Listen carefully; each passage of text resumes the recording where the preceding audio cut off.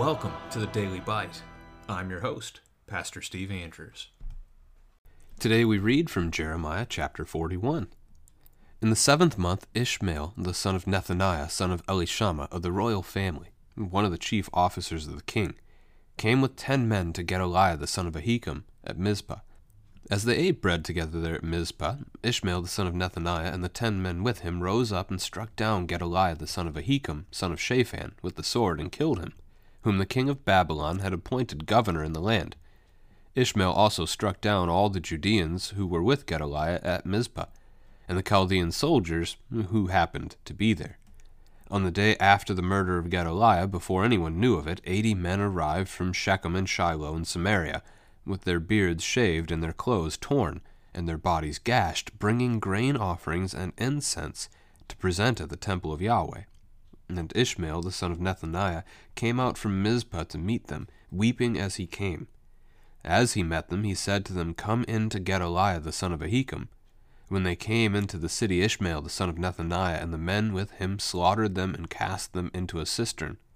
But there were 10 men among them, who said to Ishmael, "Do not put us to death, for we have stores of wheat, barley, oil, and honey hidden in the fields."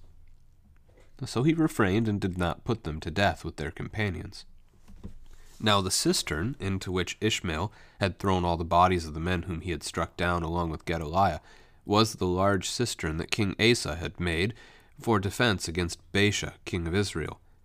Ishmael the son of Nethaniah filled it with the slain. Then Ishmael took captive all the rest of the people who were in Mizpah, the king's daughters, and all the people who were left at Mizpah, whom Nebuzaradan, the captain of the guard, had committed to Gedaliah the son of Ahikam. Ishmael the son of Nethaniah took them captive and set out to cross over to the Ammonites. But when Johanan the son of Kareah and all the leaders of the forces with him heard of all the evil that Ishmael the son of Nethaniah had done, they took all their men and went to fight against Ishmael the son of Nethaniah. They came upon him at the great pool that is in Gibeon. And when all the people who were with Ishmael saw Johanan the son of Kareah and all the leaders of the forces with him, they rejoiced. So all the people whom Ishmael had carried away captive from Mizpah turned around and came back, and went to Johanan the son of Kareah. But Ishmael the son of Nethaniah escaped from Johanan with 8 men and went to the Ammonites. And then Johanan the son of Kareah and all the leaders of the forces with him took from Mizpah all the rest of the people, whom he had recovered from Ishmael the son of Nethaniah, after he had struck down Gedaliah the son of Ahikam, soldiers, women, children, and eunuchs, whom Johanan brought back from Gibeon. And they went and stayed at Geruth Kimham, near Bethlehem, intending to go to Egypt because of the Chaldeans. For they were afraid of them, because Ishmael the son of Nethaniah had struck down Gedaliah the son of Ahikam, who the king of Babylon had made governor over the land. This is the word of the Lord. 7th month. Not much time has passed here. It was only the 4th month of the year when Nebuchadnezzar had made the breach into the walls of the city of Jerusalem, and his army had declared that victory there. Nebuchadnezzar sets Gedaliah up as governor, and 3 months later he's executed. He's killed. That's our picture here. So that came off of yesterday's chapter.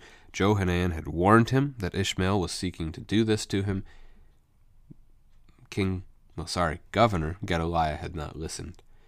Ishmael being of the royal family, so being of the blood and lineage of King David, might believe in that 2 Samuel promise from chapter 7 that somebody from David's descendants would sit on his throne forever, and might see Gedaliah as an outcast, and might be seeking that throne for himself. At least it would seem to be, until you get to the point in verse 10 where Ishmael is taking all of his captives and he's taking them to Ammon. He's taking them on a new exile to a new land.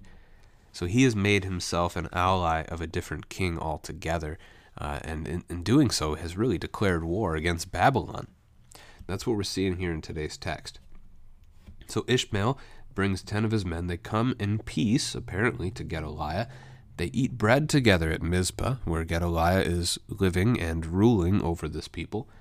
And then, as they're eating bread together, as they're having a meal together, Ishmael kills him.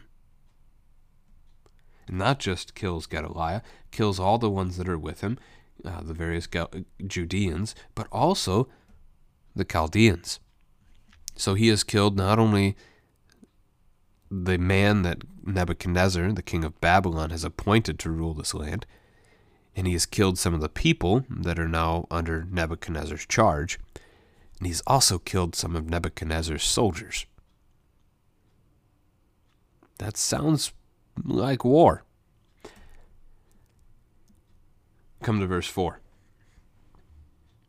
On the day after the murder of Gedaliah, before anyone knew of it, so the word hasn't gotten around yet, 80 men arrived from the cities of Shechem, Shiloh, and Samaria.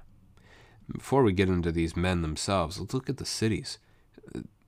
These are 3 important cities in the Old Testament history of God's people. You can see much that happens in Shechem, many events.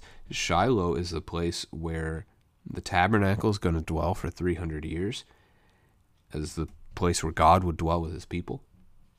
And then Samaria is the capital of the northern kingdom of Israel. Now, all of these places at this point are under Assyrian, well, now Babylonian control, but they had former great importance for God's people. And so you might be able to do that with the kids. Have you heard of these cities before? Can you remember why these cities are important, or were important? Now, these men, their beards have been shaved, their clothes have been torn, and their bodies have been gashed. These are all various signs of grief and humility, although they're not all good. Shaving the beard is certainly a sign of grief. It is not something typically done by God's people. He usually forbid them from doing this, and so this is not one that you normally would see.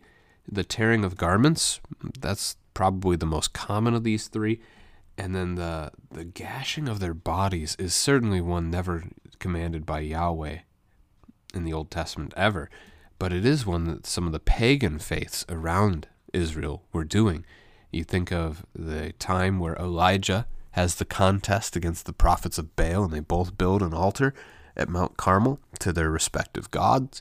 And Elijah lets the prophets of Baal go first. They set up their altar. They put a sacrifice on it.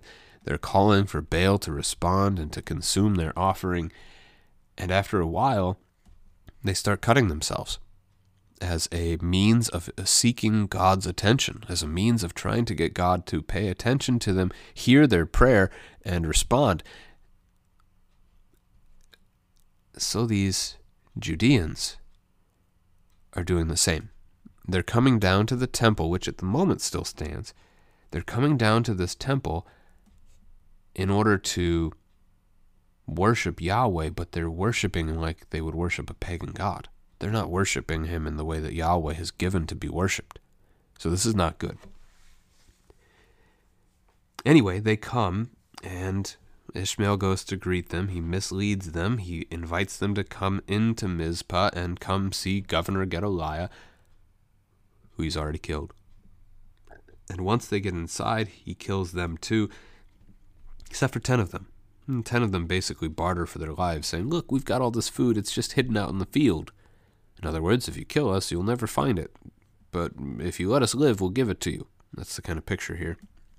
After a long period of siege, that probably sounded quite nice, and so he lets them live for their contribution of food.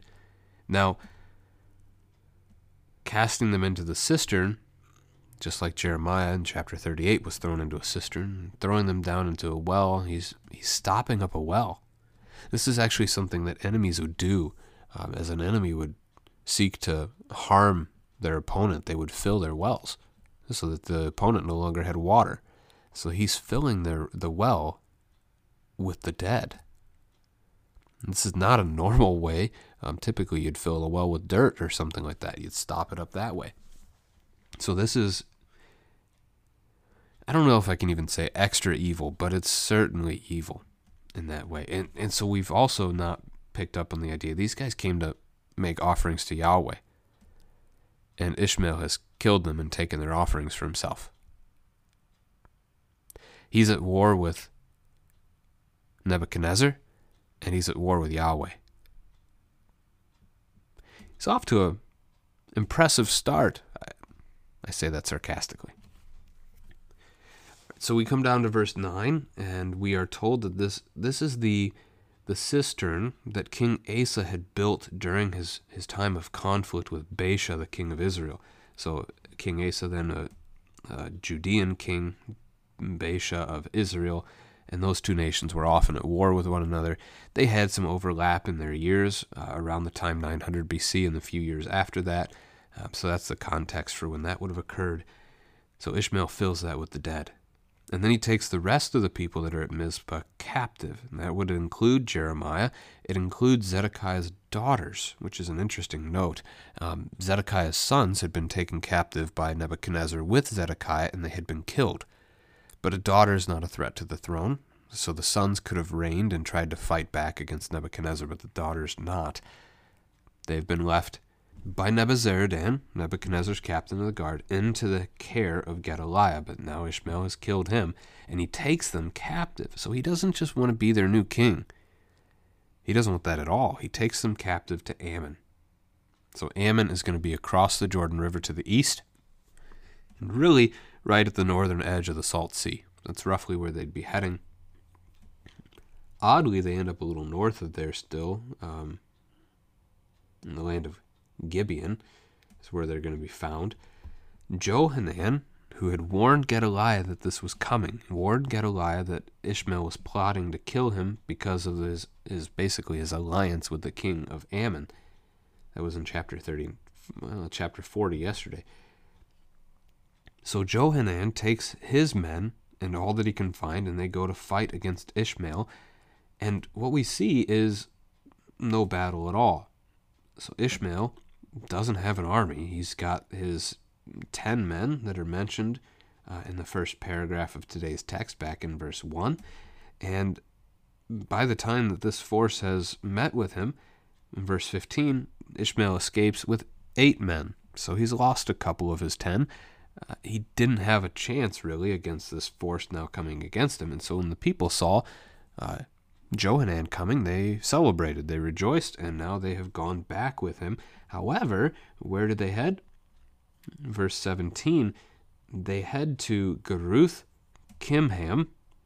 So in English it's with a CH, but the Hebrew language doesn't have a CH sound like we do, so you pronounce those like a K.